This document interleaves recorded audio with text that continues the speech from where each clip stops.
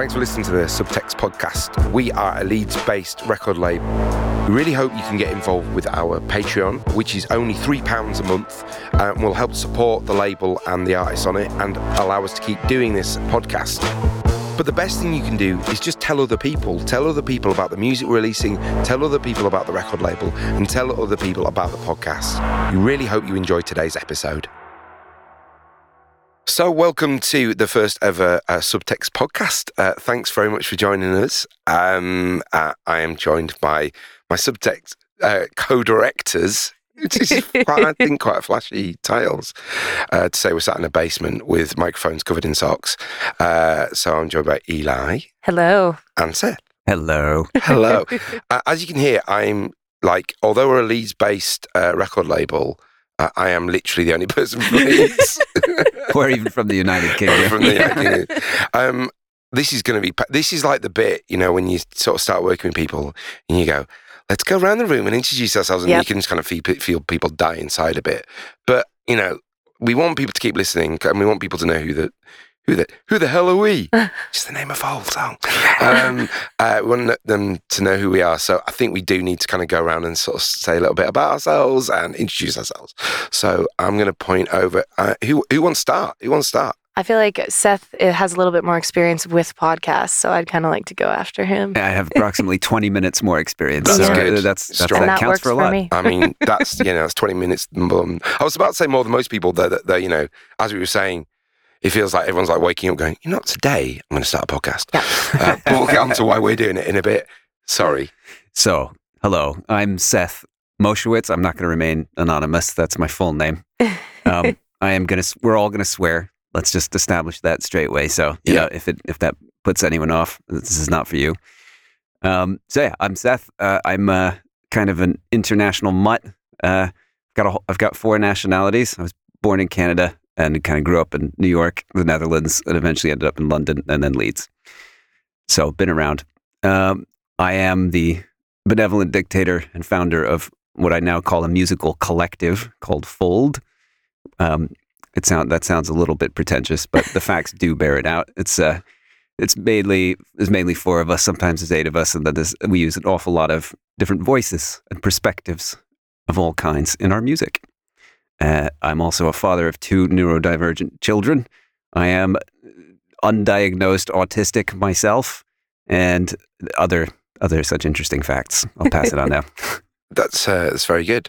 So, I mean, I think you slightly undersold yourself, Seth, because you are also like an incredible producer and beat maker. And so you produce, obviously produce and write for Fold, but you also produce Carmela MC, who's on our label, Subtext. That's Subtext. We're going to keep mentioning that. You probably should also know that because you're listening to this podcast, but what the hell? So, thanks, man. I'm going to add some value to you because, you're very valuable. Oh, thanks, man. Oh, yeah, my brain does do this. I kind of get compartmentalized. Yeah. I do that. Yeah. Fair enough. I mean, when I get to me, I'm going to really oversell myself. So that's what I plan to do. I'll pull you back a notch. Thanks, man. Yeah. Eli. Hey, I'm Eli Nash. We'll go with the full names. Yeah, why not? I'm from Canada. I came to the UK for drama school when I was 18 and hated it. I think drama school is great for people that know who they are, but I was just too much of a fucking people pleaser. Right. So I kind of stretched myself way too thin. And then I found the music industry and I was like, oh, hey, everyone's different here. We don't all have to dress in black and never dye our hair. And it must have been bad if you felt the music industry was a better option. I know, right? That's quite terrible. I'm coming down from the high now. Don't worry. No, yeah. So I've loved being in music ever since I graduated drama school. And I'm also neurodivergent. I mean, we've got a cool kind of cohort of neurodivergents here. I'm recently diagnosed ADHD, which is a really fun thing to come to terms with. Yeah. I'm really excited to go on meds because I've heard that as soon as you do, your brain is like empty. Whoa. And you can actually think one thought at a time. I don't think that the 10 people living in my head are going to like that. So my mum is calling me right now. Oh, that's so cute. Call your mum back. No, she'll just have lost something. I'm sure she's probably fine. I'm also Oakley Riot I'm a singer-songwriter, so I work under the alias Oakley Riot. And that is where I put all of my anger out into the world in those tracks, which is how I can be the beacon of positivity that you see before you today. The thing is like, because you're Canadian, like, even if you are in the shittest mood, and, you know, knowing you as I do, there are times when you are, you'll never know, because you just have that sheen of, like, Canadianism. Is that an awful bit of stereotyping? Oh, no. I mean, a lot of people don't know this, but if we don't apologize enough in a day, Justin Trudeau comes to our house and revokes our citizenship. Superb. It's like in the rules, you know. Yeah. You've got the 10 Commandments, and then you've got the Declaration of Independence, and then you've got the rules of Canadians. Okay, good. And Trudeau will come to your He'll house. just be like, yeah. But with he will his apologize. Beautiful hair. Oh, he'll apologize while he does it. Yeah. Yeah. I'm really sorry about this, but you've got to get out. Yeah. Otherwise, the king will revoke his citizenship. It's Right. a whole train. Right. And Ed. Oh, yeah. So Yeah. I'm Ed Heaton, to use my full name. Although not my full name. My mum doesn't like Ed. My mum likes Edward, and she doesn't like any shortening of Ed, which is, why would you call your child Edward then? Just don't get it. Anyway, so yeah, I'm a music producer and mix engineer, and I've been. Oh my God, your mom is calling She's like, I heard that. I'm actually going to have to answer this. This is adorable. Oh God. Hi, Mom. Okay.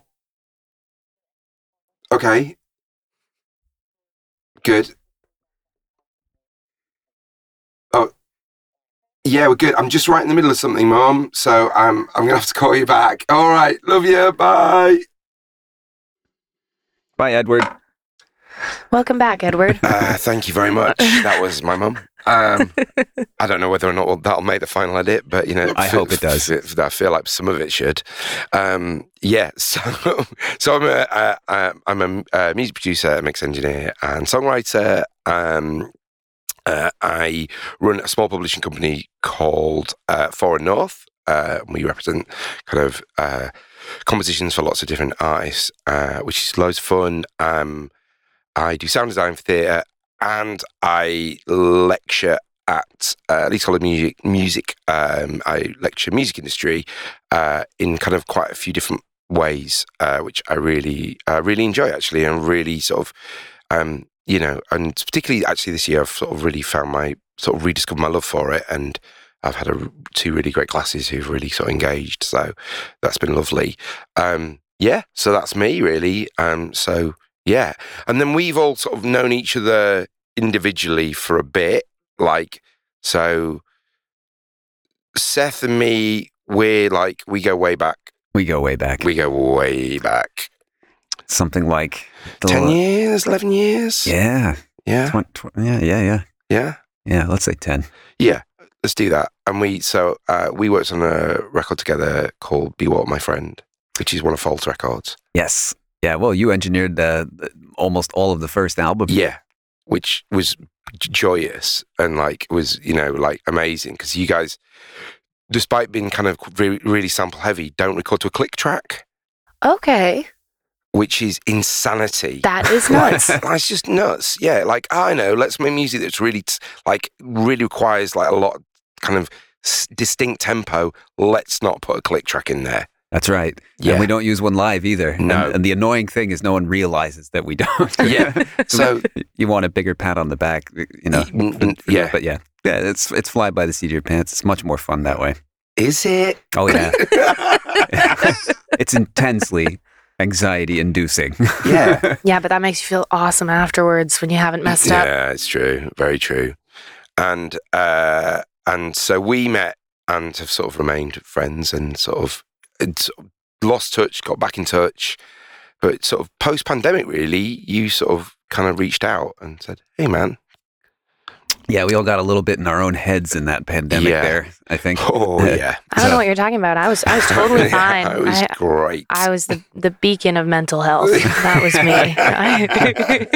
I forgot how to hang out with people. Yeah. Oh, yeah. I'm still learning. I don't know about you guys. I think it's something I'm still finding, like, I'm still kind of, oh, yeah, this is how you do it, right? Yeah. Yeah. 100%. But we hung out and we listened to music, and then things kind of escalated from there.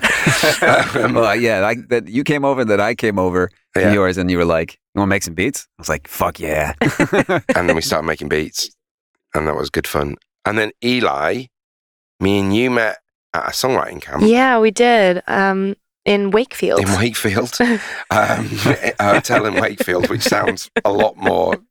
A bit shadier than it should do, really. It does. I did have a moment when I was going to the songwriting camp, because I'd never been to Wakefield. Yeah. And we all like piled into this van Yeah. to go to the hotel. Yeah. And I remember thinking, like, I didn't actually do any research on whether or not this was, because it was right after the pandemic. So I was like, I need to get out of the house for a few days and like do something creative.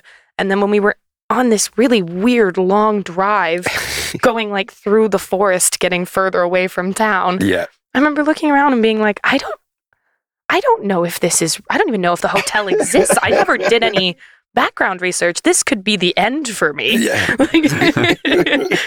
But instead I met you. And it was great. and it was, emotionally speaking.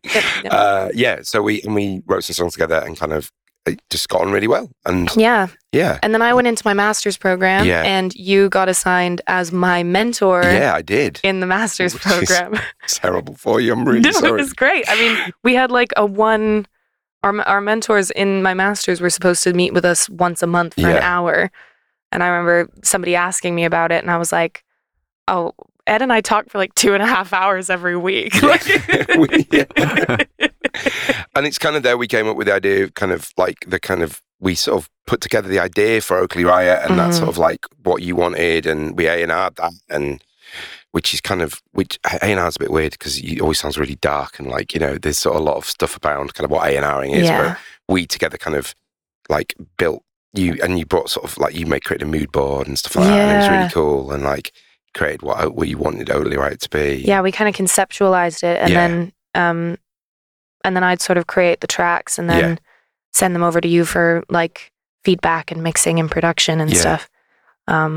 It was such a cool time, though. It was good, yeah. It was great. And then it was a realization of like, and me and you were making beats, and it was like, so this kind of leads us to sort of subtext. And I suppose, Seth, if you want to give a little bit of what we're about, how it came about, what the thinking behind was it? Well, I remember getting a text from you when I was hanging out in a van in Scotland for a week. Yeah. And you were just like, hey, you want to start a record label? And I was like, oh, fuck.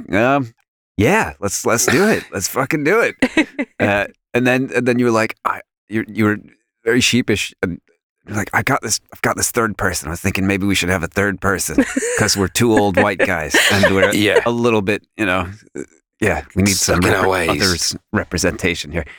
So all right, I'd never heard of this person, but turned out to be fucking Eli. So hells yeah. That was a good call. From the motherland. From the motherland, Well, it was like what brought us together, I guess, was a number of things, I think, in retrospect. Mm-hmm. Obviously, a musical affinity, number one, you know, you and I especially. Yeah, definitely. I had this shared love of all things hip hop and beat making. And then there was this need to address issues in the world that need addressing, using music, whatever little platform we have, to tackle things that need tackling. And we all have that in common, I think. Yeah. So we came up with this idea of a label for artists who have that kind of ethos. And we eventually came up with the name Subtext. Yeah. And the without motto, the E, because it's artsy. Yeah, exactly. Yeah, because you know, that looks cool.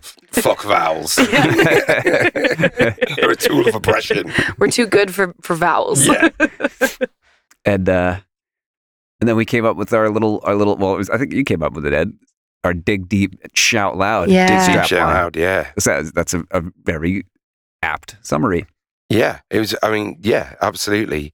And Eli, sort of for you, like getting involved, like because obviously, you were pretty new to the music industry. What was your sort of like? Oh, I'll go because you bearing in mind you were living in London as well at the time. I was, yeah. So it was all quite serendipitous, really. It was really, I think serendipitous is the right word for it. Because I really wanted to learn from both of you. Like when I first met you, Ed, obviously, and then when I met you, Seth, like you guys had this sort of wealth of knowledge and experience. Because you're old. Yeah, basically. Yeah, You're not wrong. You're not wrong.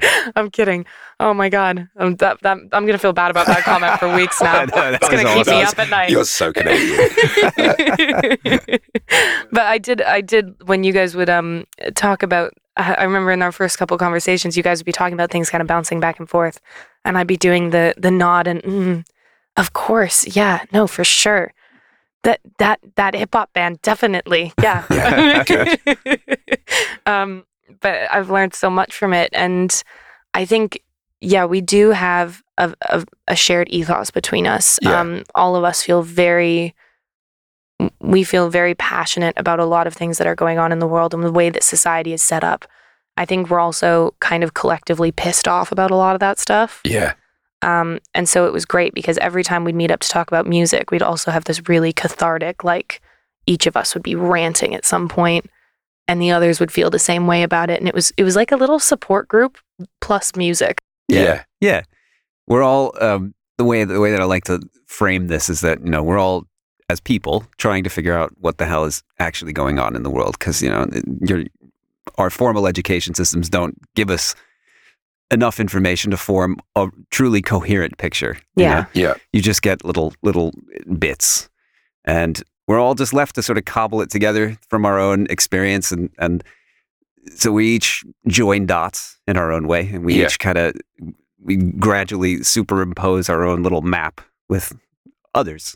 So the three of ours happened to align quite well, and And then we ended up getting to work with artists. Like it was such a cool concept to me that we would get to work with artists that feel the same way that we do, even if they're not in the room with us every week meeting and talking about this stuff. Their music is saying the same thing that we're talking about on some level. And so it was a really cool feeling to kind of get to be a part of that from concept to like actualization. Yeah. And I think because it became, less so now actually, which is actually really positive, but like there was quite a long time when, using the word political, was really dirty. It was a really dirty word, political music. It was like, no, don't do that anymore. And I think that was something that we all felt we wanted to do, was we wanted to, be part of something that was overtly political. That was, we wanted to be able to say some stuff, and rather than it just be like, oh, we want to put out music that's entertaining, and ultimately music is entertainment. We want music to kind of resonate and touch, and we don't want it to feel like it's just, there's so much good music out there that's going to kind of emotionally fill you up and do that stuff, which you need, that kind of pastoral stuff and that kind of like soft stuff and that beautiful stuff, and that is needed. That I'm not in it, and I think actually, sorry, I'm gonna segue. One of the big things for me is like, and I said this to you, Seth, was when we kind of came up with this idea, was that I'm really keen that we aren't anti.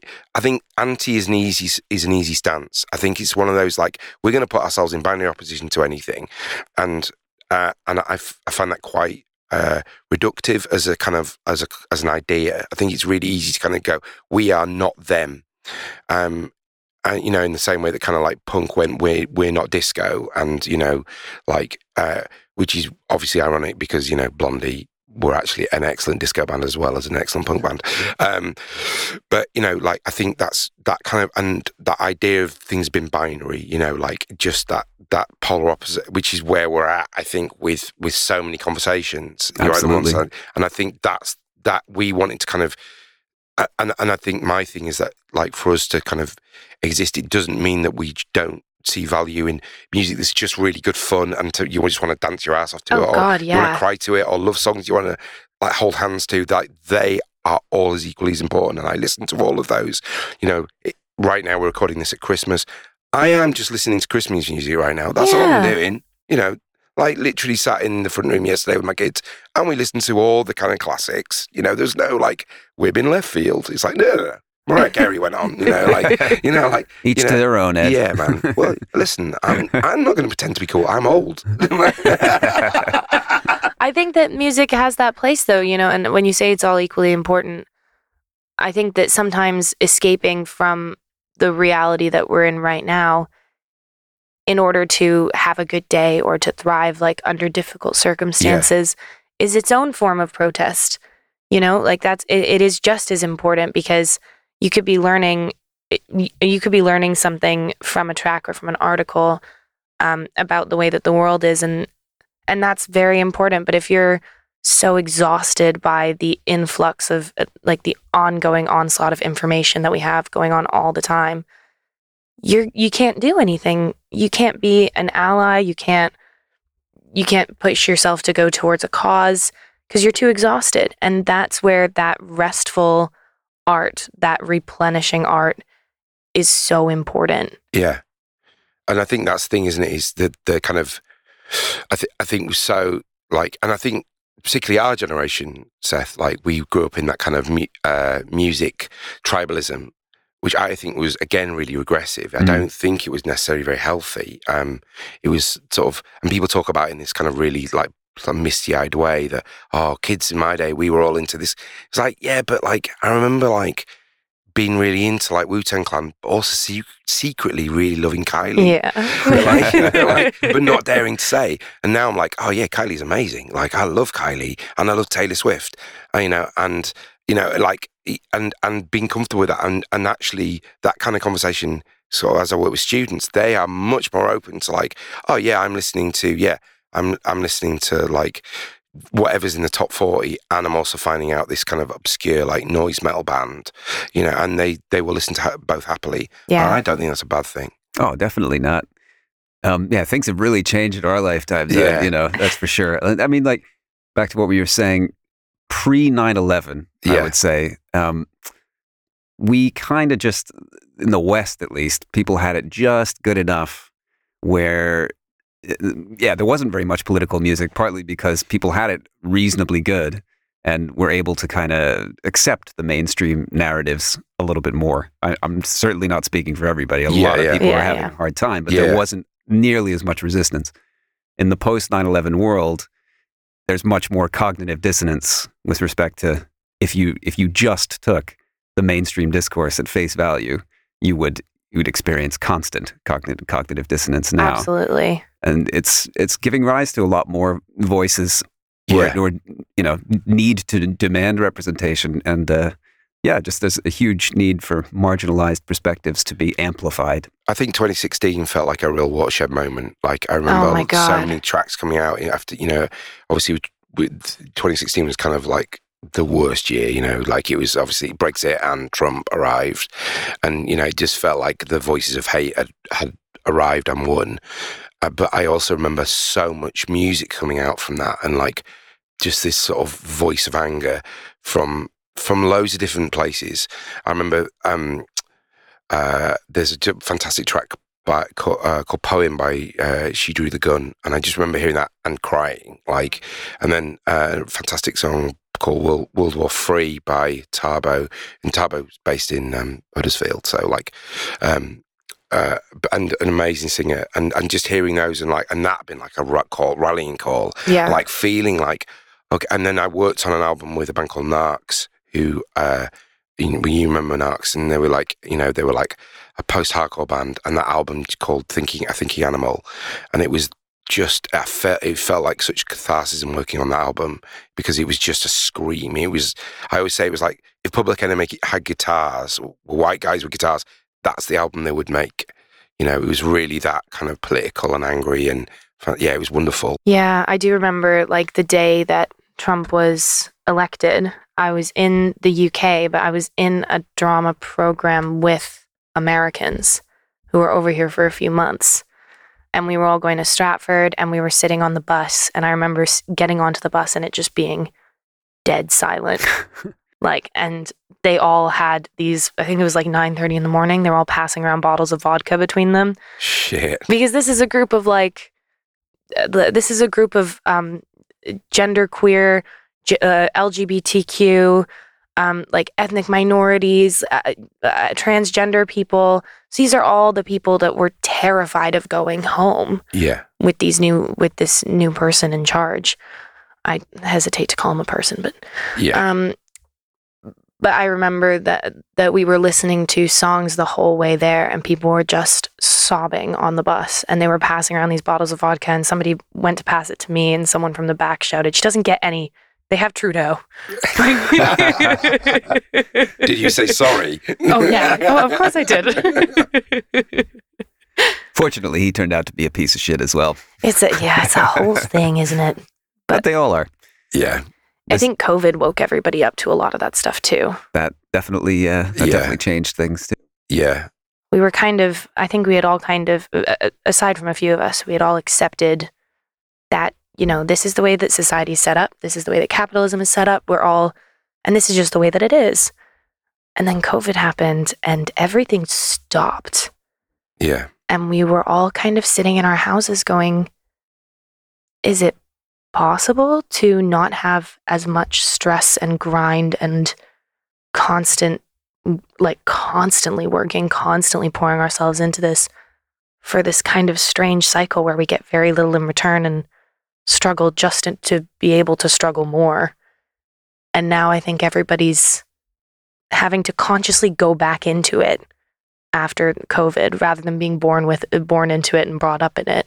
Having to consciously go back to it. I think everybody's feeling that we're questioning the system, finally. Let's find a different way. Yeah. Yeah. I think we've talked about this amongst ourselves, that kind of notion of toxic productivity. Yes. So this thing where if we're really fucking busy all the time and we never get rest, that's really that's something to be championed and celebrated. And there is a whole, there's an entire podcast sphere that is that's sort of almost what it's championing, that sort of and I don't want to sort of name names, but there are well-known podcasts and it's all about this thing of getting up at 5 a.m. and achieving before 8 a.m. and it's just but for what ends? And actually once you peel off this sort of whole kind of self-improvement mask, it's all based on so you can drive the nice car and you can have the nice house, and it's all still ultimately based around capitalist values. Oh yes. And actually I think there's a book, I haven't read it, my friend Catherine recommended to me, a kind of Processed in Rest, and the idea that kind of being restful is actually a form of protest. Yep. Yes. Is it the nap ministry? That's it. Yeah, that's exactly it. Yeah, it's true. It's true. Also, napping is fucking brilliant. Napping is the best. God, I love napping. I just got a weighted blanket and it completely changed my naps. It feels like a big hug. I've got one. Oh my God. It was really hard for me to get out of bed today. Physically, right? You're just trapped. Yeah. Oh yeah.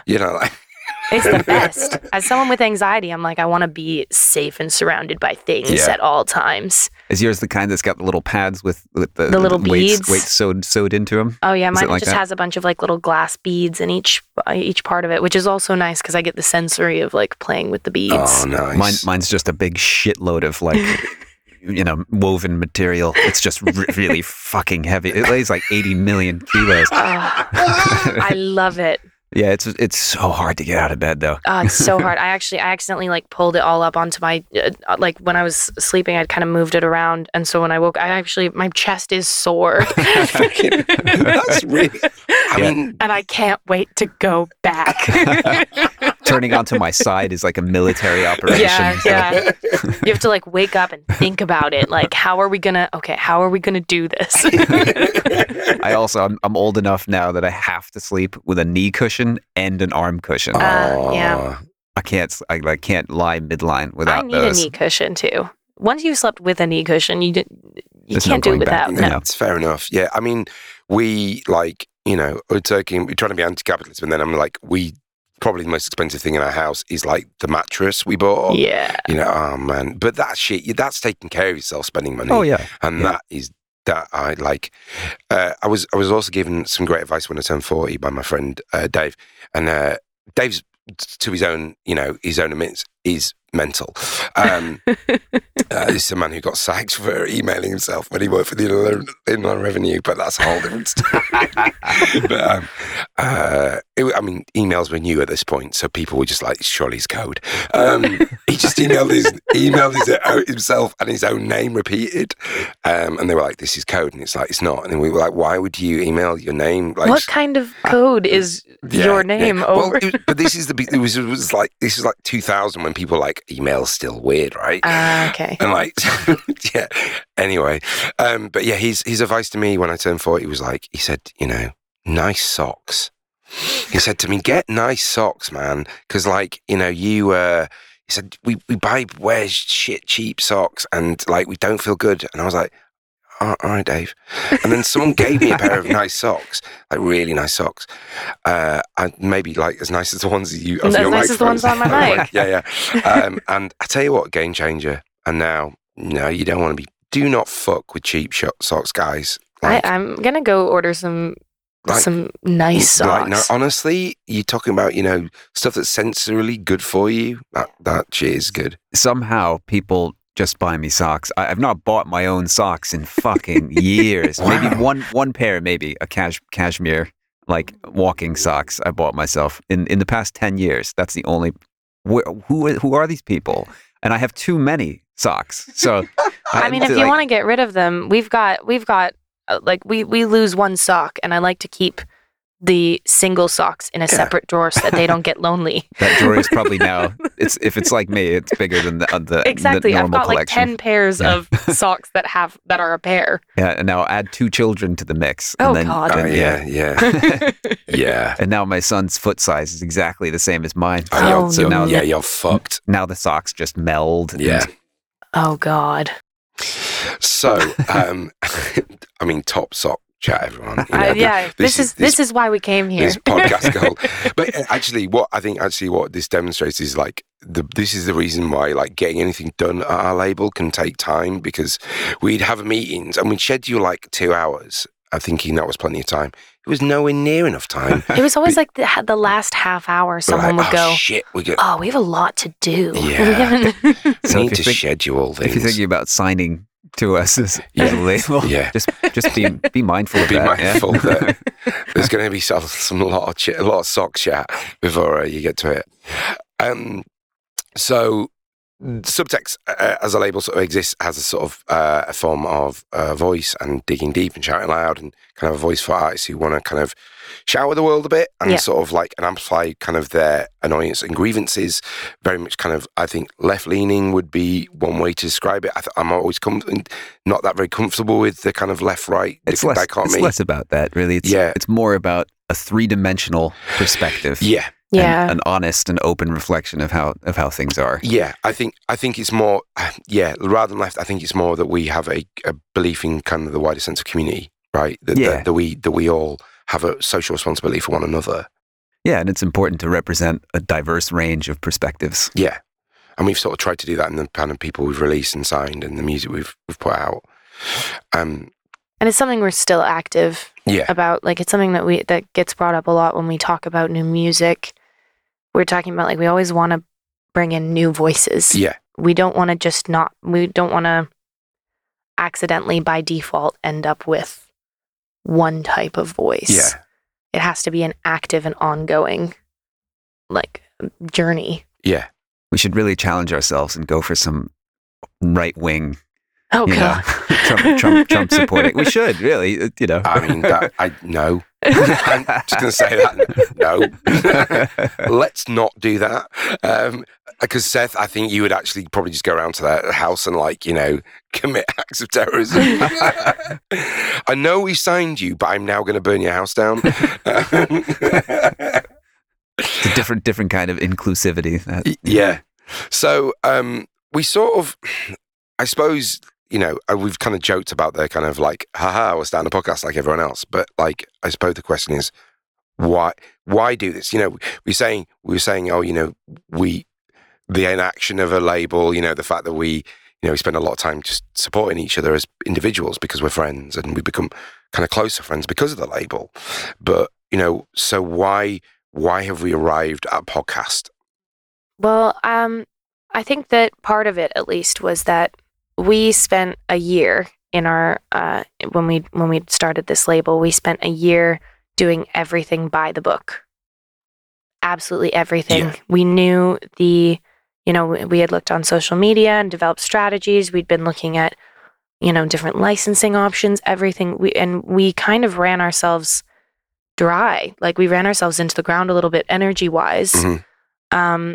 Because the three of us are very creative people. And I think that the structure of that business model just really wasn't working for us. Totally. Yeah. We all have a lot of previous industry experience. Yeah. And we know how labels work. And you know, Ed's a lecturer in fucking music industry shit. So, you know, we know how the music industry works. Yeah. But we probably came into it at one of the worst possible times in history, just from the point of view of this business model's kind of been around for a while now. This, you know, catering to the streaming side of things very much as a kind of the core of the business model, and it's just not working. Not the way it was. Things change a lot and continually, and the landscape's always changing, and it's changed to the extent that now it's not going to work for small startup labels unless maybe you already have a foothold and you know, a certain size of audience. Yeah. So trying to break smaller, newer artists who actually have some shit to say, it's a tough sell. So yeah, we're having to now completely rethink our strategy. And, so you guys get to be there along the ride while we see if any of this works. Yeah. I mean, I'm always really concerned not to kind of, because I'm having lived, as of you, Seth, sort of through the physical days when, you know, we were releasing stuff physically and people sort of have become quite dewy-eyed about the past days and how great it was for indie labels and how it wasn't. It was fucking rubbish. It was really hard. It was like you'd spend so much money before you even put a record out. Like, even doing something like this you just couldn't do it. You know, there was no means of creating quality audio. There was no means of distribution. There was no, there was no platforms then to sell it on that was necessarily an equal footing. And so, we all know that they're kind of waiting towards major labels and they're sort of, and I understand that because they hold the biggest licenses and they have the biggest sway, and some of them are already shareholders in some of the major platforms. But I'm also, yes, worst time, but also not worst time. It's kind of weird, right? Worst time if you're following the existing model. Yeah. Is what I mean. And, I mean, the music press has had a really, really tough time. And you know, as frustrating as it is to send out hundreds of emails and get like one response, I do see it from their perspective also. I mean, they've never really gotten paid very much, and they're getting laid off left and right. Bandcamp have lost staff now. Spotify is sacking loads of people, and it's Spotify aren't exactly music press, but you know, playlist curators. But yeah, the music press, it's almost impossible to make a living as a music journalist now unless you have one of the very few well-paid jobs. But I'm also kind of going to, again, I'm sort of going to be one of those voices of like, I think also, and this might be quite controversial, but I also think there was unfortunately kind of definitely a point when the music, I remember the kind of music journalist paper, you know, those big papers like the NME and Q and all those, they held all the power. And they were lazy with it. There was times and they were monoculture, very much monoculture about it. You know, like, you know, it was always guitar bands, and you know, hip hop was treated as this sort of like weird kind of like, borderline racist, to be honest. Yep. Not even borderline. It was racist. There was racist. You know, it was clear that they saw that music as that wasn't white indie as kind of less than. Dance music was treated as this anomaly. And, you know, like, yeah, and there was definitely a point when, you know, and you heard about some of the magazines that shut down. I'm not saying all, because there was some brilliant fanzines. And there was, you know, and Leeds had some brilliant fanzines that were really important to the development of the scene. But I'm also aware that culture changes and adapts and modifies, and we've seen some brilliant, you know, people who've moved with that and changed with that and tried to find new voices, and I think podcasting has definitely become one of those forms of, like, music journalism has developed into podcasting, arguably. Yeah, it would seem like a lot fewer people are consuming music through any kind of written format. Yeah. Compared to how much they were. I mean, when we started Fold, it was, we're talking back like 2012, there was this whole explosion of small music blogs and, you know, Hype Machine. And it was, there were a lot of people you could send your music to. And if you got written up by one or two or three of them, it got noticed. You know, you actually did that. You could translate, you know, sending some stuff, getting some plays and actually making a tiny bit of money off of it. Whereas now, even getting onto a small blog is nigh on impossible. They're just inundated. You know, they probably get like 1,200 emails a day. So it's true. I mean, with the accessibility, which is definitely something that, you know, I don't take for granted, the fact that you can release a song on your own in your bedroom without having to go and pay for a studio and pay for a producer and all that kind of stuff. I think it's incredible that people have that kind of access. But on the flip side of that, everything is so saturated. Yep. Yeah. We all have the access on every level of the music industry, and every single level is saturated. Yep. So each music blog is probably getting fewer and fewer readers and more emails from groups, music artists. But the problem is that is kind of, and I'm sort of been sort of devil's advocate a little bit, but like, because why not? But there's an argument as well, is that, you know, we as creators, we wanted free access, right? We wanted to remove the gatekeepers. We were like, boo, gatekeepers, you know, and there was a lot of problematic gatekeepers. There was, you know, like, say, there was kind of, you know, genre gatekeepers. There was certainly racial gatekeepers. There was, you know, gendered gatekeepers, and you know, that's just the critical ones. And then there's, you know, the kind of the monetary side and all that stuff. So we all wanted free access to market, which we kind of all have now, you know, but the problem is now there's 100,000 tracks a day being uploaded to Spotify. And so Spotify's response has been, well, if you get 100,000 plays, we're not going to pay you. And there's a sort of like, obviously some people are outraged by that. I'm a bit on the fence. I'm on the fence with that one. Yeah, I don't know. Me too. I also think because if you have under 1,000 plays, it's going to make very little monetary difference to you. And there's a kind of argument for hobbyists, and, you know, kind of, I don't know. I think, again, it's this binary thing. Is it good? Is it bad? You know, do we need to discuss things in this boo, yay? And it's like, it's so much more complicated than that. There's so many pluses and minuses, right? Well, we didn't want the gatekeepers to disappear. I mean, those of us who thought very carefully about it, you want to democratize the gatekeepers. Yes, that's a good way of putting it. And I think that was what I was referring to when we started Fold. It really did actually feel like that for a brief period of time. But what happens is the market catches on, the industry catches on, and they figure out, you know, again, how to sort of coagulate and consolidate power and access. And here we are again. So what do we do? So this is one of the things that we can do. So I think our big thing was like, so me and Seth are sort of in our 40s, so quite old. But Eli, you're in your 20s. Yeah, I'm 25. 25. So you make us feel young. But, you know, and like, so there's an argument you're a social media native, as they call it. But we, as a label, really struggled with social media. Yeah. I think that's an understatement, but we really struggle with it, right? We as neurodivergent people. It was very difficult. I think with social media, one of the things that I've always struggled with, and I agree, I think that neurodivergence has something to do with it as well, because social media, it's kind of like when you go on a job interview and you want to put your best foot forward.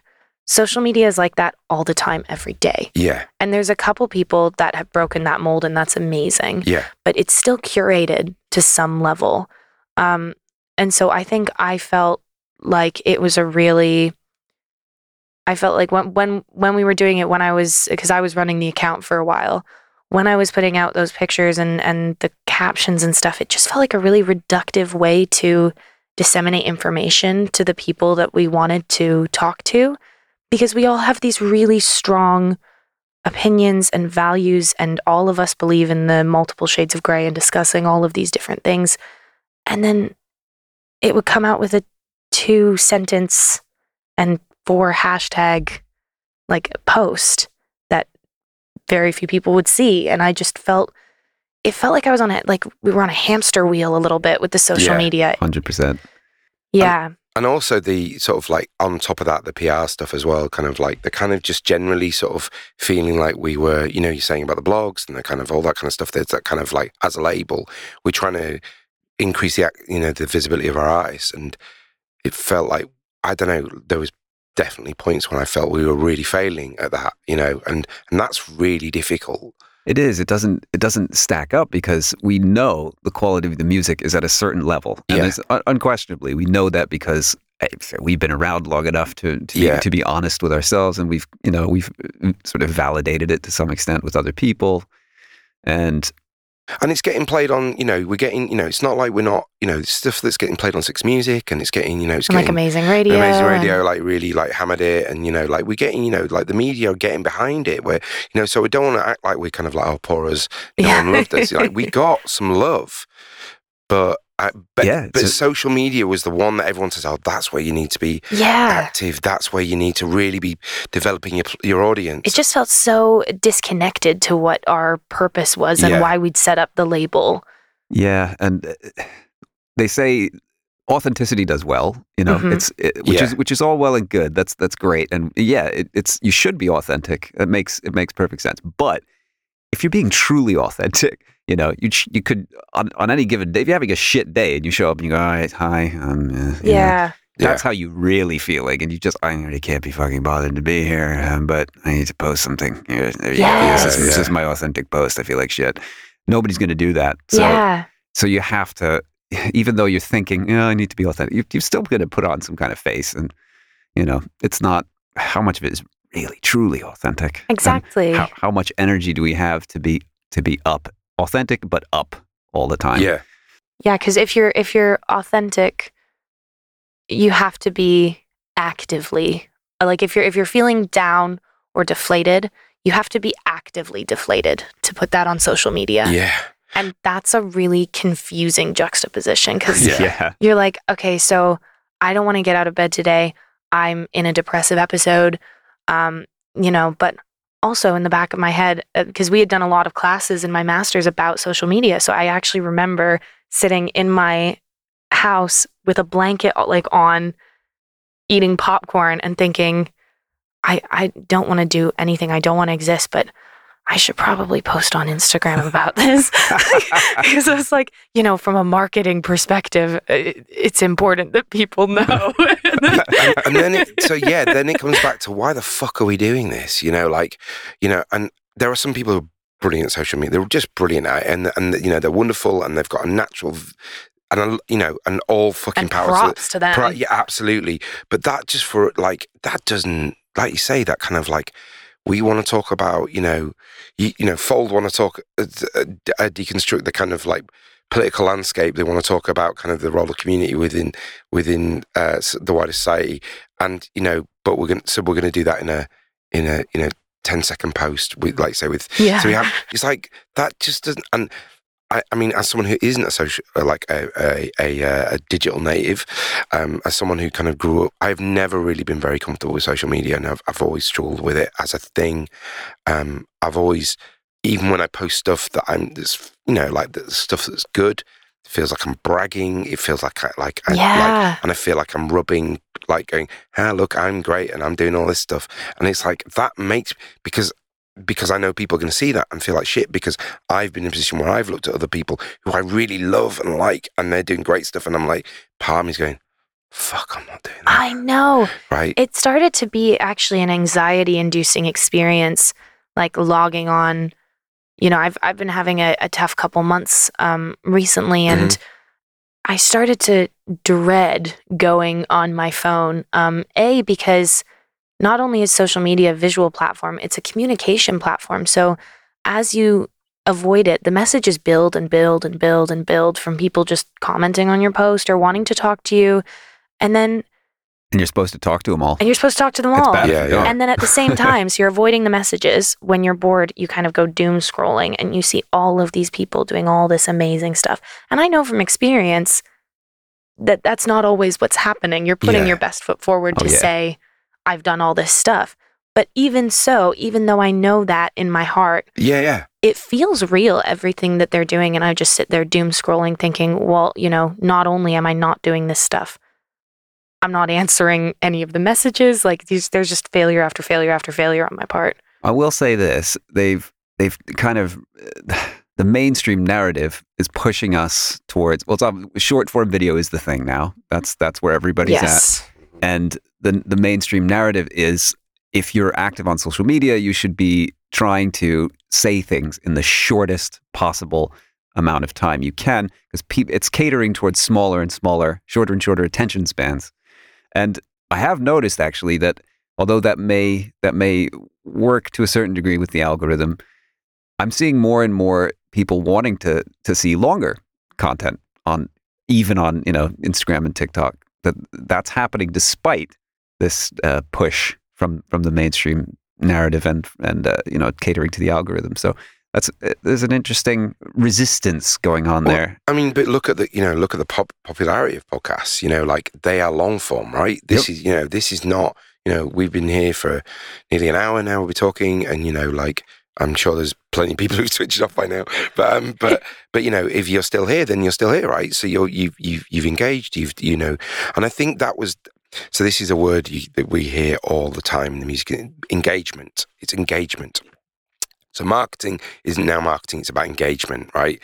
And engagement is about, again, it's like, what are the measurables of engagement? Like, is it people liking? Is it people commenting? Is it people clicking through and listening to your music? And it's like, what is, and I think that's self-definable. I think that's, if you're part of your measurables is actually just want people to kind of like my post and see who I am, that's great. But for us, sort of as a label, trying to build a platform and trying to kind of develop an audience that we will actually want to engage with and want to know what we're about, for us, Instagram just felt really reductive. I think that was it, wasn't it? And we'd not put anything out for a while. Like over the summer, we decided to take a bit of a break. We were a bit burnt out. Like you said, we've been that time, so we were just putting stuff out and it feeling like nothing was building. And we had a meeting a couple of weeks ago and we were like, do we just want to keep doing the same thing over and over again? And the decision was, no, we don't. Yeah. Yep. Which is another thing that I love working with you too, because I feel like we all have a really strong sense of where the other people are mentally, and we are very transparent with each other when we're having a difficult time, which I think, and so, as I generally struggle to sort of voice when I don't want to do something anymore, or, I'm a yes person. I'm constantly trying to please. Yeah. And then I'll just let them down later, Yeah. It's a foolproof strategy. Yeah, it's one that I've definitely engaged in myself. Yeah, but it's, with you two, I felt very safe. I think, I hope that you both felt very safe to kind of be like, this 100%. Isn't working for me as it is. Yeah. And that doesn't mean that I don't love or believe in this label. Like, let's find another way to do it. Yeah, we all arrived at exactly the same point somehow, which is wonderful. Yeah, it was pretty. And I just remember that kind of initial burst of like, oh shit, we don't have to. And I think that was it. It was like realization, like you say, and this is no disrespect to people we work with because they've been absolutely brilliant. We've worked with some lovely people who've really tried to support us, but that kind of methodology that you're told. And certainly with social media's always felt for me is like a good way to tell everyone, well, to kind of almost distract people, right? You just distract people with doing lots of social media, and therefore, it feels like you've been active, but even though you're not, and it feels like you're just chasing that kind of like nothingness. Yep. Yeah. The reason for that I have figured out is it's simple. These social media platforms are designed to keep you and your audience on their platform. Yeah. And they don't want you to engage elsewhere. They want you to be absolutely devoted to their platform, and they own your audience. They own both you and your audience. So the best advice I've had recently in terms of the music industry is to really focus on how you can employ the direct to fan model, both as an artist and as a label. The closer your relationship is, on a kind of one-to-one basis, and being in control of that audience. So owning your own mailing list is kind of that's the ideal. It's old school, but it is by far the best way to do it. Yeah. But then another option is if you have a podcast, you can have a Patreon account, and you can it's interesting because we have one of those. That's so weird. Like just by coincidence, we have a Patreon account, and if you're like, oh, I don't really like these guys, I hope they keep doing this, and you can check that out. Anyway, sorry, that was. If you really want to hear some more, general American accents on your podcast, then please. One that isn't. I've just got one of those weird generic accents. I don't really have an accent. I think you should try to do the American accent. Okay, I will. Sure, no problem. I'll just do Seth. I don't think I've ever actually heard Seth make that noise. No. I think I've only ever heard you and I do it. We've just invented it for him. I think we came to a place where we were just like, do we just keep doing the kind of what everyone else is doing, and or not what everyone? That's not fair. But do what the kind of perceived wisdom is. Which feels like it's perceived wisdom if it's working for you, which it clearly wasn't. Or do we actually do something that we really want to do? And, let's face it, as you, the audience, have heard, we are not shy about talking about things. We can talk for days. And it was like, well, why do we harness that? Why do we? And it was something we talked about right at the beginning when we started. We kind of chucked it out there. So. But we didn't want to take on too much at the same time. Yeah. And I think that now we just have realized what our priorities are, and we've all said this whole time, one of the things that I think brought us together at the beginning was that but all of us said, I'd rather have 10 loyal fans than 100 passive listeners. Yeah, I think that's it, isn't it? It's about a platform where people feel like they are listening, and that's not saying I don't see the worth in passive listenership on things like I think playlists are great, and I think they're really important and all that stuff, but actually to have a fan base that we feel we're kind of cultivating and talking to. And we're connected to. Yeah. And because I don't want that to sound like if you're listening to this passively that, get off our channel. Fuck you, asshole. We don't want you. We don't want you. No, I mean, it absolutely has its place. But I think in our priorities, when we were setting this up, it was like, ultimately, I feel like this is about connection on some level. We are all very connected to each other. As the directors of this label, we're connected to our artists. All of us have individual relationships with our artists. And we want the same thing for the audience of this podcast, of our label. Yeah. And we want to find more people who are looking to hear these kinds of voices and be part of this active community of, let's say, resistance. We know you're out there, motherfuckers. Yeah, absolutely. We know you're out there. So, I suppose it's now the question is kind of like, so next. So we've done our first, this is kind of like our first. And so I suppose we throw it out to you, our listeners, about kind of what do you want to hear from us? What do you want to talk about? One of the things we really want to be clear on is we're going to talk about, about us as a label. And what I mean by that is actually the reality of that, rather than the kind of kind of glossed version of, hey, we're great and everything's brilliant, it's really easy. It's actually what we want to show you is actually it's really fucking hard. And, we're going to get this wrong more than we're going to get it right. But we also hopefully going to introduce you to some amazing music, which we're going to keep putting out there. And hopefully you're going to be sort of part of that support. Yeah, absolutely. I think we would love to hear from you about what you would want to hear in this podcast. When we talk about connecting with you, what can we do that would make you feel connected to this podcast and to us? Yeah, and tell us any of the shit that you've learned that you've that's changed your perspective on reality. Anything like that, and then we'll bring it in. Yeah, man. I think that's another thing is that this is we're a label, but I think the point about this label is that we were trying to kind of talk about lots of different things. So we're really happy to talk about kind of whatever you want to throw at us. We're we're listening. I suppose that's what we want to say. Absolutely. Anything that's happening in the industry, in the world that you feel like you would want us to talk about.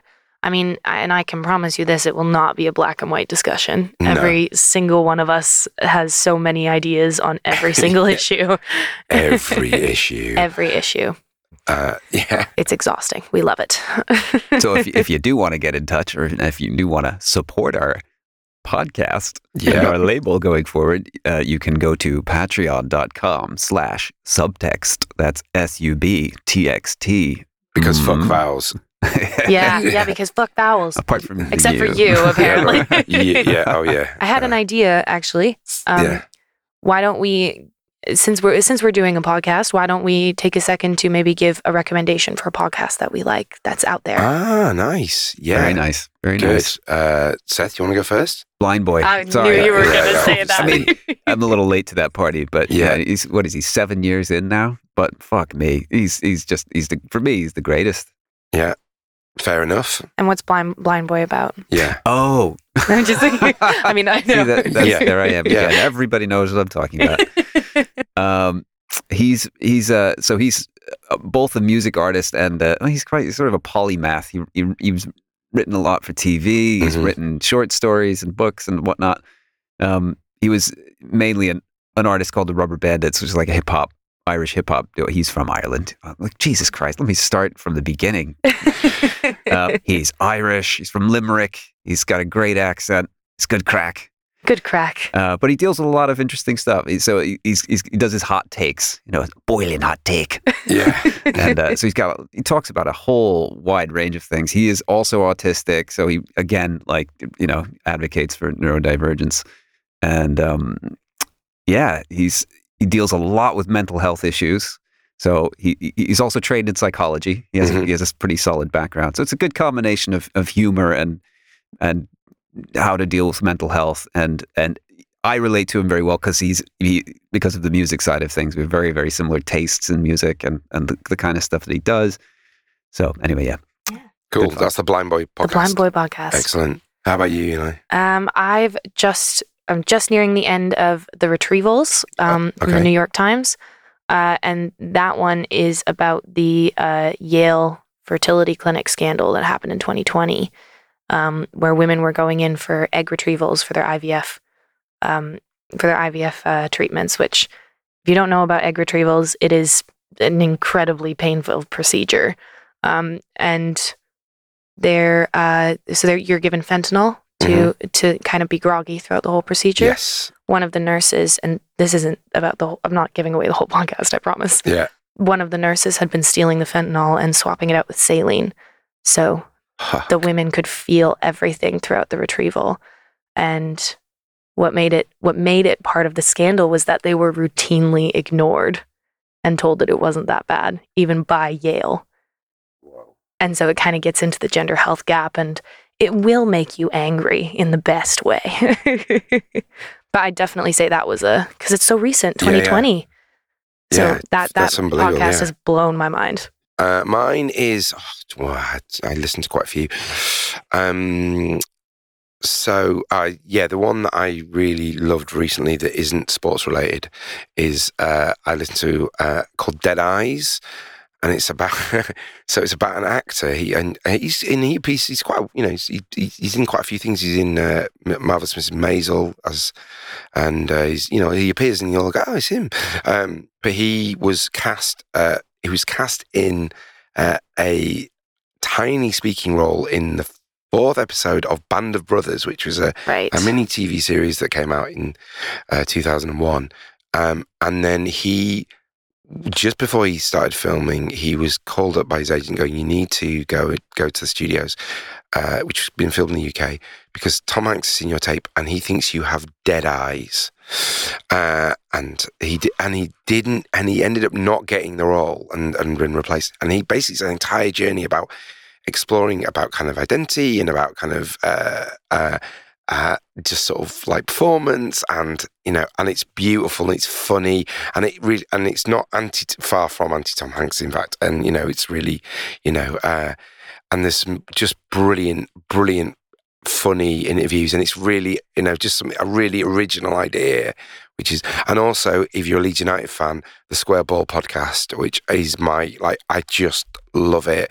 I'm a huge Leeds United fan because I'm from Leeds. And we're in Leeds. No way. This is it. And it's brilliant, and it's fan run, and it's funny, and it's clever, and it's open, and it's supportive, and it's just great. And I just freaking love it. And makes the horror of supporting Leeds United, actually it's been pretty good this season, but the last 2 seasons have been awful, bearable, because you feel you're not alone. That just broke my heart a little. That really, oh God, it was desolate. So there we go. Well, thanks. I think probably this feels like a good place to wrap it up. You're all looking at me. Yes, tell us. Am I to fucking wrap it up, man? Yeah, you're to wrap it up, man. You're the one who's got 20 minutes more experience than we have. Yeah. How did I wrap it up? I think I just did. Yeah, absolutely. Well, thanks so much for spending your time with us. We will be back with another. If you've listened this far, you are fucking amazing. Yeah, we love you. And until next time, dig deep and shout loud. Yeah. And fuck social media. And fuck social media.